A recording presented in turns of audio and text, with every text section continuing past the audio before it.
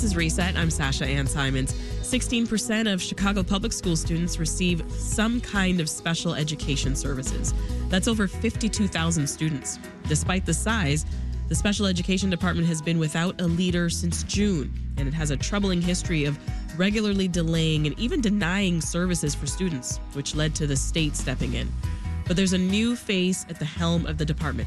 Joshua Long is the new chief of the Office of Diverse Learner Supports and Services at CPS. Now, Long's a trained speech pathologist and former principal of Southside Occupational Academy High School in the city's West Englewood and Bronzeville neighborhoods. And he joins us now to share his vision for the office. Josh, welcome to Reset.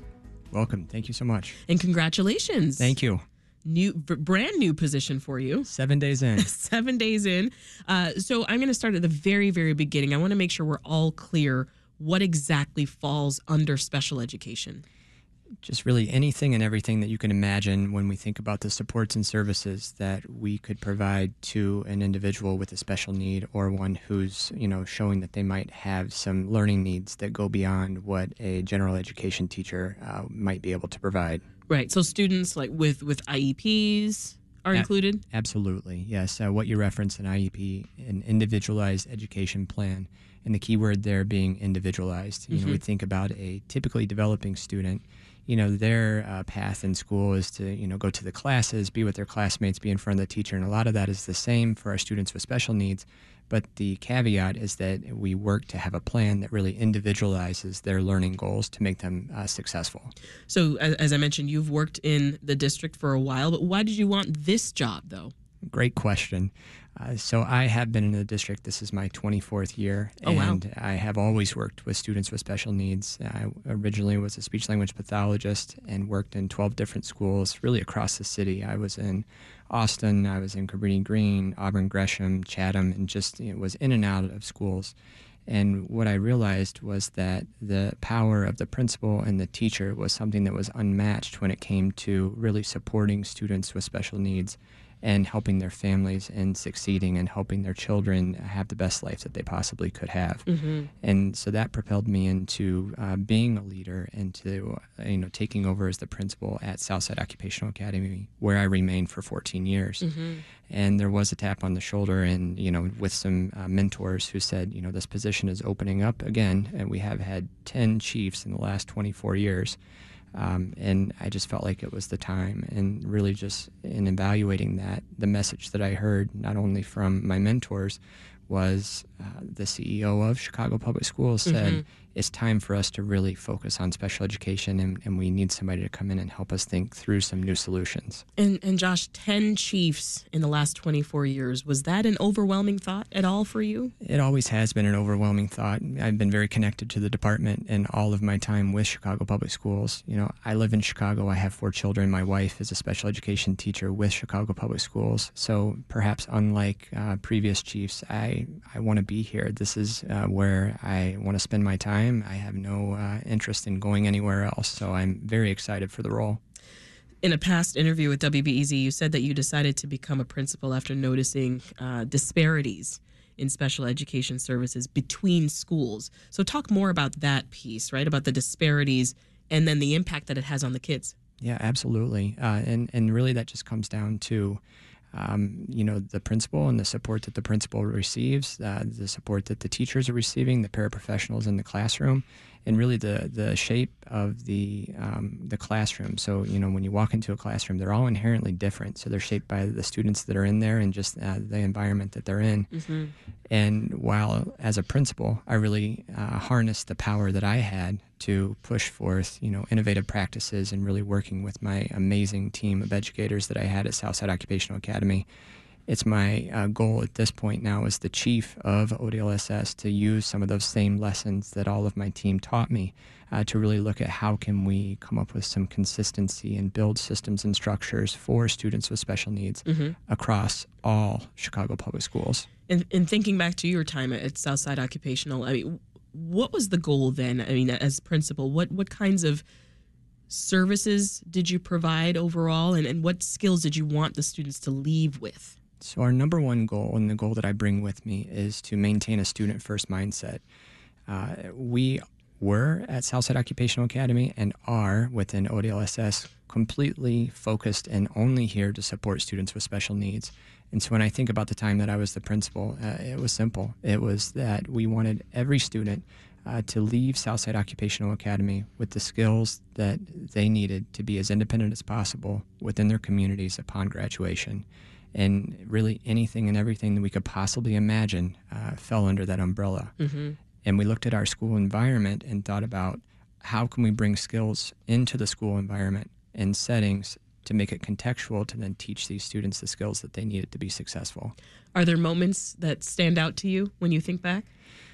So many moments. I mean, I've already mentioned my amazing team. I will never forget them and, receive messages from them all the time. Nice. Thinking about the students that I've been able to interact with over the years, the things that students teach you, whether it's the student who now is gainfully employed versus the student who, the parents told me how happy they were that he was able to make his bed and make lunch for himself. We celebrate wins on many different levels and just see every student for the amazing things that they are. Chicago Public Schools special ed programming was overseen by a state monitor for the past 5 years. Your predecessor was ousted last summer after criticism of the services under her leadership. Do you think that parents currently trust the program? So I haven't spoke to all the parents about this, naturally. My guess would be I think you'd find more people that said no than said yes, they trust us. Our department has a bruised reputation right now, and I'm not shying away from that. How hard does that make your job? I think it makes it challenging. Hard, I wouldn't say hard as much as I'd say challenging, and I am up for the challenge. My goal is to build organizational transparency within our department. I want people to know why we make decisions and what they're focused on. As I said before, always focused on the students. I also have been talking a lot to, my central office department. I have quite a few employees, about 2,500 is what I'm hearing. Wow. Not to mention the teachers that are in the schools. There's going to be some big all-staff meetings. Yeah, exactly. Can you imagine? Right. But thinking about that, I have been talking to my team about, our bruised reputation. And that's not that we aren't all trying to do what's right for students. How's their morale, considering? So 7 days on the job, I would say that there's probably some things that they're feeling. I mean, they've had a lot of ups and downs, different chiefs based on how long they've been in the department. But what I've told them is that, I trust them. I expect for them to trust me. And together we're going to really work to build out our customer service mentality that, again, reiterating the only reason we are here in this role is to support students, to support the educators, and to help principals lead and coach those educators to give the best services to those students.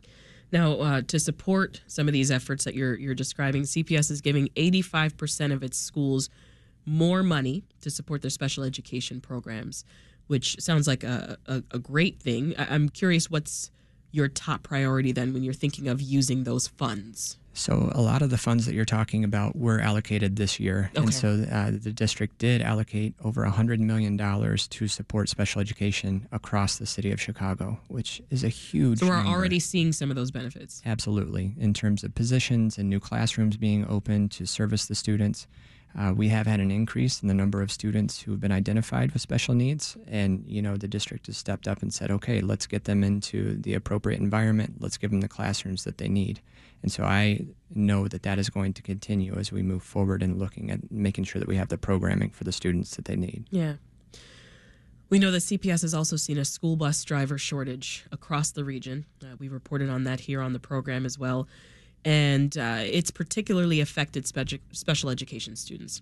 WBEZ reported that some of the students faced 2-hour bus rides each way. So how do you plan to work with the district in tackling that? So one thing within an organization is that we have the benefit of being in the same space. So I just talked with Charles Mayfield, the chief operating officer, yesterday, and we're already collaborating, and I intend to do that with other departments across the district, specifically about busing. I've seen that firsthand as a principal, running 2 schools with populations of entirely students with special needs. At one of my schools, I had 40 routes bringing my students in, and so that's 40 routes. 40 routes. Yeah. That's a whole thing to manage, and that's 40 routes 2 times a day. So I see it. I see the benefit and the need. It's a legally mandated service. And I've also seen parents take advantage of the stipend to then start bringing their students, which has alleviated some of the travel times that you mentioned. Because that's just way too long to be traveling to and from school. Yeah. So you've talked then, Josh, about a lot of these collaborative conversations that you've been having. What else do you need, though, to accomplish some of these lofty goals that you have ahead of you? Is it more support from parents, support from the district, or do you just need time? Mostly I need time. Absolutely. I will be very consistent with my message. Again, going back to we're here for the students. It's all about customer service. And it's about trust, but it's going to take me a while to really build trust and really even restoring trust with parents and community members and our advocacy organizations, the State Board of Education, principals, educators. I mean, we could go on with a laundry list of people who may not have received the best response from my department, and I want to do better. You have an uphill climb, but it sounds like you're willing to stick it through here. 100%. That's Josh Long, who's the new chief of the Office of Diverse Learner Supports and Services at Chicago Public Schools. Thank you so much for joining us. Thank you so much for the time. Congrats again. Thank you.